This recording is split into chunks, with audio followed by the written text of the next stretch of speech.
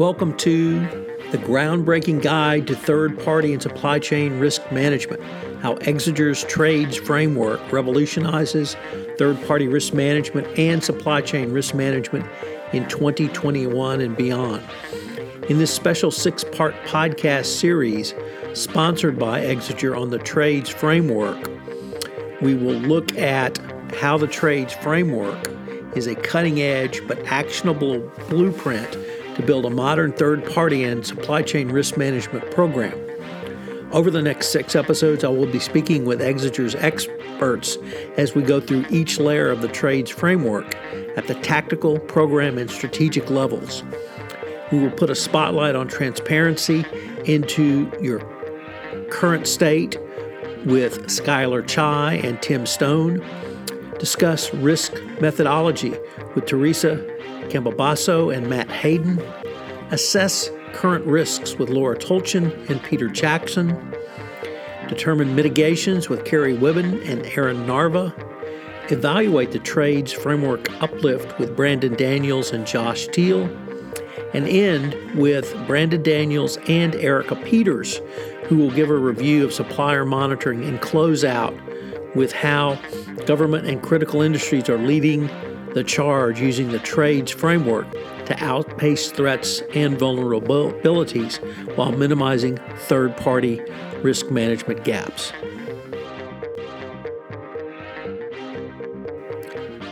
In this episode 5, we look at evaluating framework uplift with Brandon Daniels, President Global Markets, and Josh Teal, Executive Intern at Exeger. In this episode, we consider evaluate framework uplift. Brandon, what does this phrase mean, and how does it relate to the other letters in the trades framework?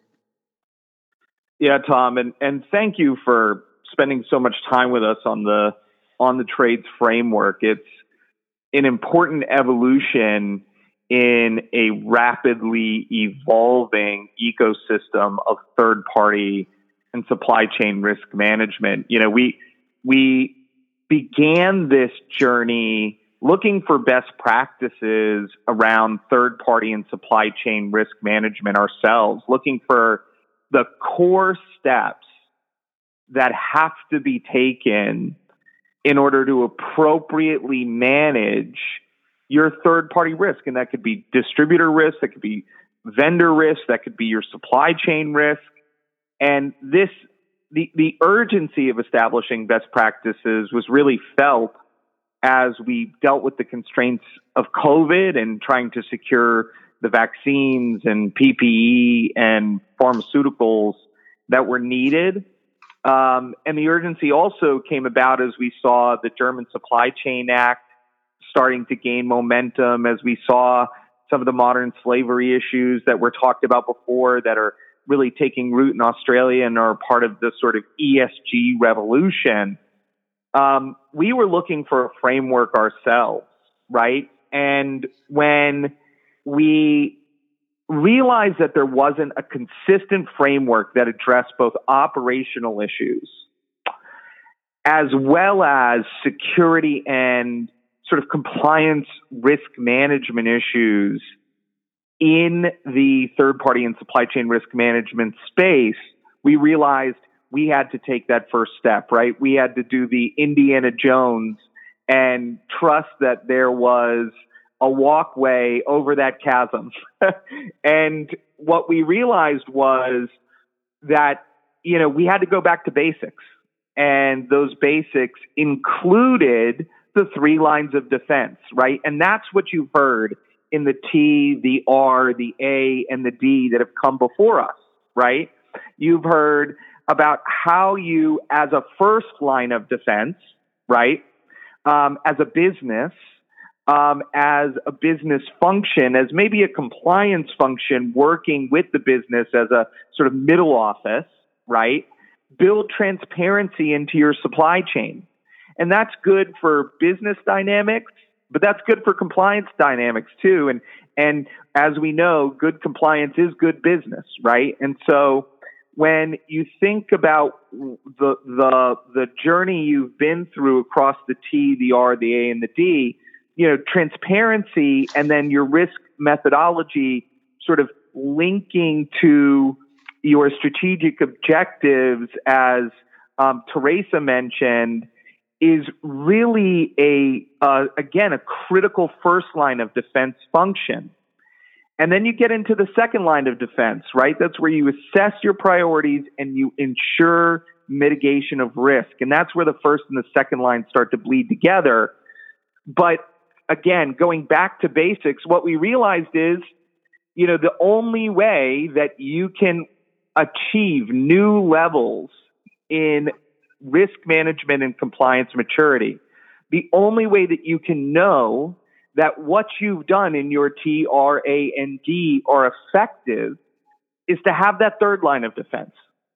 And that's what Evaluate Framework Uplift means. It means that you are taking the efficacy of the prior four parts of this process and you are assessing them from an independent and objective perspective, right? Do you actually have the right vendors? Do you have the data associated with those vendors to support your risk assessment? Are you biasing your risk assessment in any way by having insufficient data inputs, right? Have those check and challenge functions that should be in disruption mitigation been effective? Have you really truly got accountable stakeholders, or do you have compliance kind of carrying the water for the business, right? These are critical questions that everyone needs to ask as they assess the impact that the T, the R, the A, and the D has made to their organization, and especially the D, right? Evaluating your framework uplift means you have both assessed from an audit and assurance perspective the impact of the mitigations, the adherence to the mitigations, and your risk acceptance, right? Did you accept the right risks? Were those risks tolerable?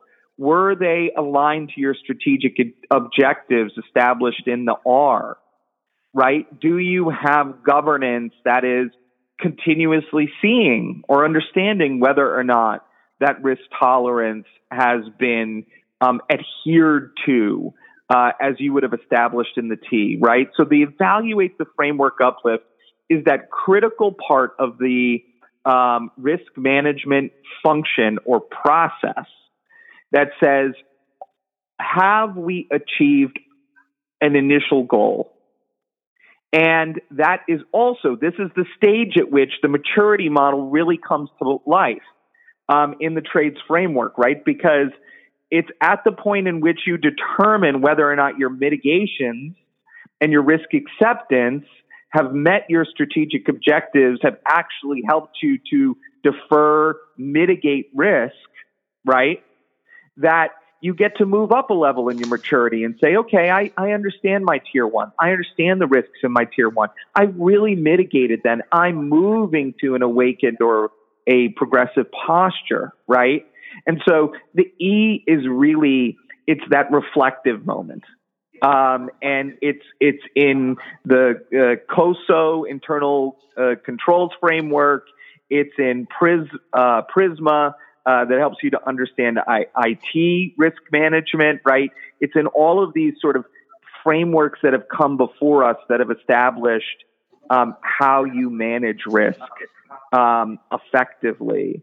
And I know, Josh, from the field, right? From literally the heat of battle, understanding whether or not your plans have gone to plan or they have gone astray is critical, right? And so, I'd love if, unless Tom, you've got a critical point you want Josh to touch on, I'd love Josh to sort of speak to what Evaluate the Framework Uplift means from an operational perspective.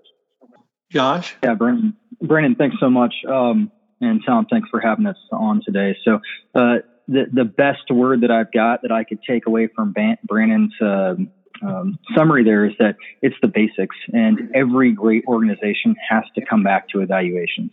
Those are periodic based on a variety of reasons, right? It could be at the end of a operation or a mission. It could be at the end of a cycle, a business cycle. And a lot of the things that are in the environment really dictate how often we come back to the evaluation, specifically at the strategic level, right? So regulatory regime, geopolitical landscape changes, crisis like COVID, supplier network massive changes, or even evolving threats, as we've seen Colonial Pipelines and the ransomware attacks become so prevalent. Maybe we need to go reassess how often we're doing our evaluations or do an emergency evaluation from both the strategic level for governance and down to the program and tactical levels as well. So evaluations is the basics, and it's really the end of a cycle. It's the end of that T, R, and A, as Brandon brought up, and the D, but it also is the start of the next phase. You use some of it to inform the next level, and specifically at the strategic level, it's the governance, right? The strategic leaders, the senior leaders establish the governance, establish the policies, the expectations.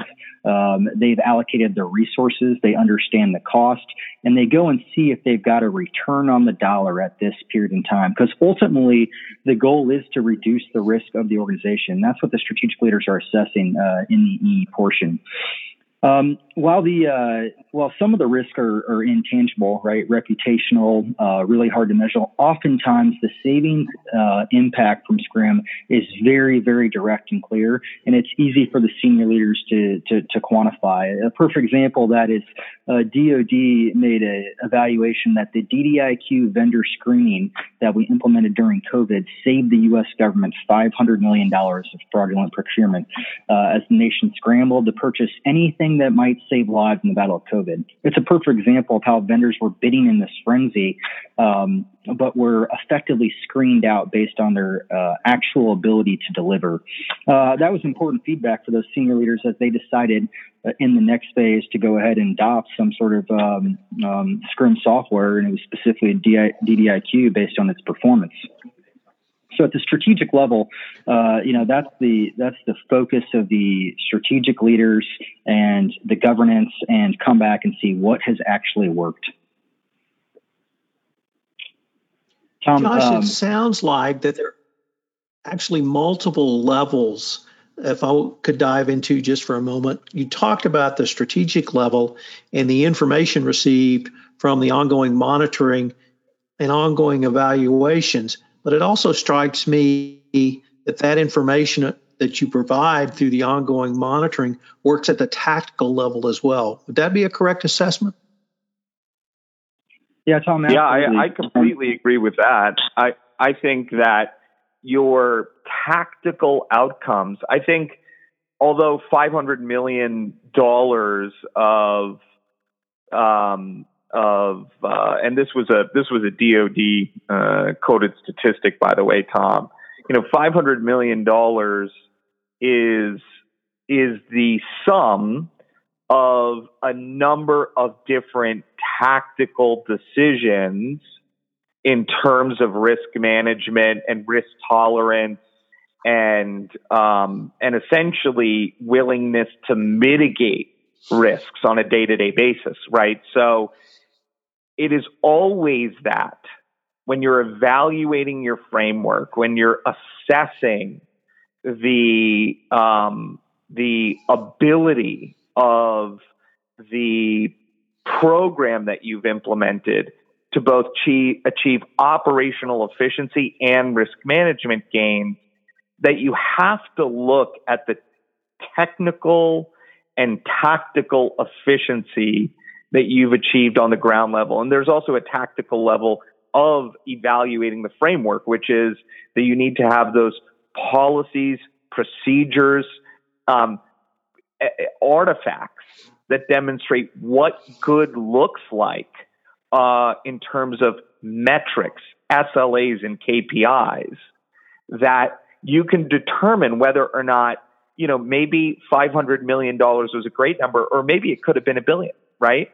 Or maybe in, an individual program, seeing less than 4 or 5 days of delay in, your product to market timelines, right, is a great outcome in the context of COVID, but maybe it's not a great outcome in the context of a vibrant market without, any big logistical constraints, right? And so the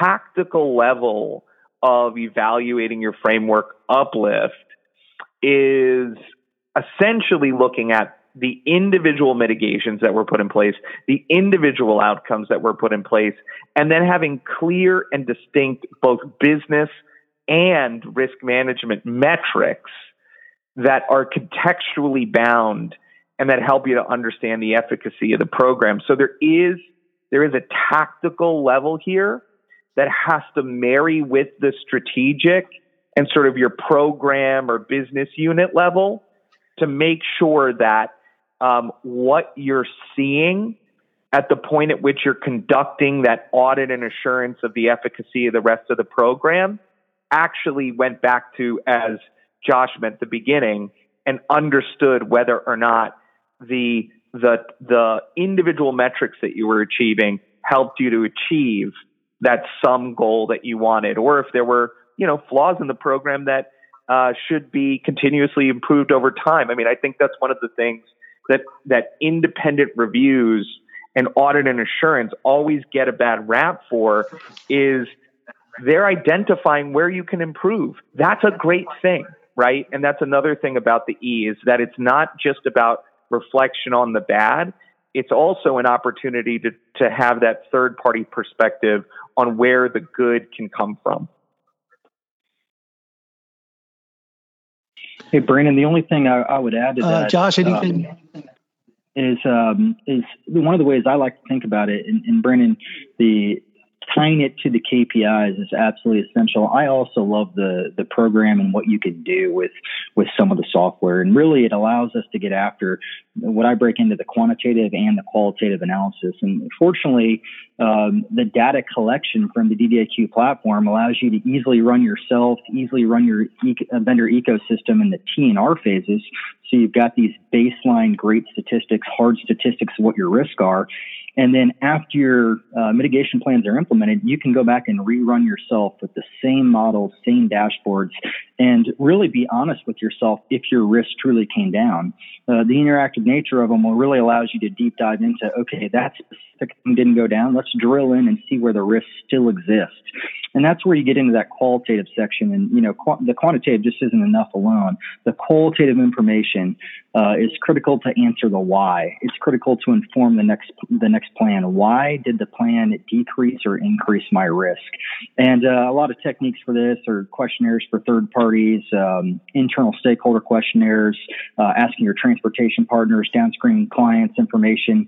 They can be web-based or they can just be, phone calls for those data points that really inform the effectiveness of your plan, and then inform the next set of plans that you need to take. And those macro statistics are extremely important, but then it allows you to deep dive into the level that you need to actually make the new plan. And that's the devil's really in the details at that point. A perfect example of that, and arguably one of the most critical, is looking at your new vendor population, for example. If you look at your new vendor population and it reveals that you've got a bunch of risk coming in, that's an indication that you didn't effectively implement the systems, the protocols in place to set up your vendor population for not bringing in new risk. Because the best way to stop or decrease your risk in an organization is to ensure you screen it out so you don't bring it in the first place. And that's just one example of how you can dive into the details, the micro details in the data to really inform the evaluation and next set of mitigation plans. Gentlemen, unfortunately, we are near the end of our time for this episode, but I greatly look forward to continuing the conversation. Hello, everyone. This is Tom Fox again. Thank you for listening to this episode. I hope you will join us for our next episode, which is our concluding episode, where I have back Brandon Daniels, and we're also joined by Erica Peters. We're going to take up supply chain monitoring and have some concluding thoughts on this podcast series. This special 6-part podcast series on Exeger's Trades Framework has been a production of the Compliance Podcast Network. If you want more information on the Trades Framework, check out the show notes where I link to it.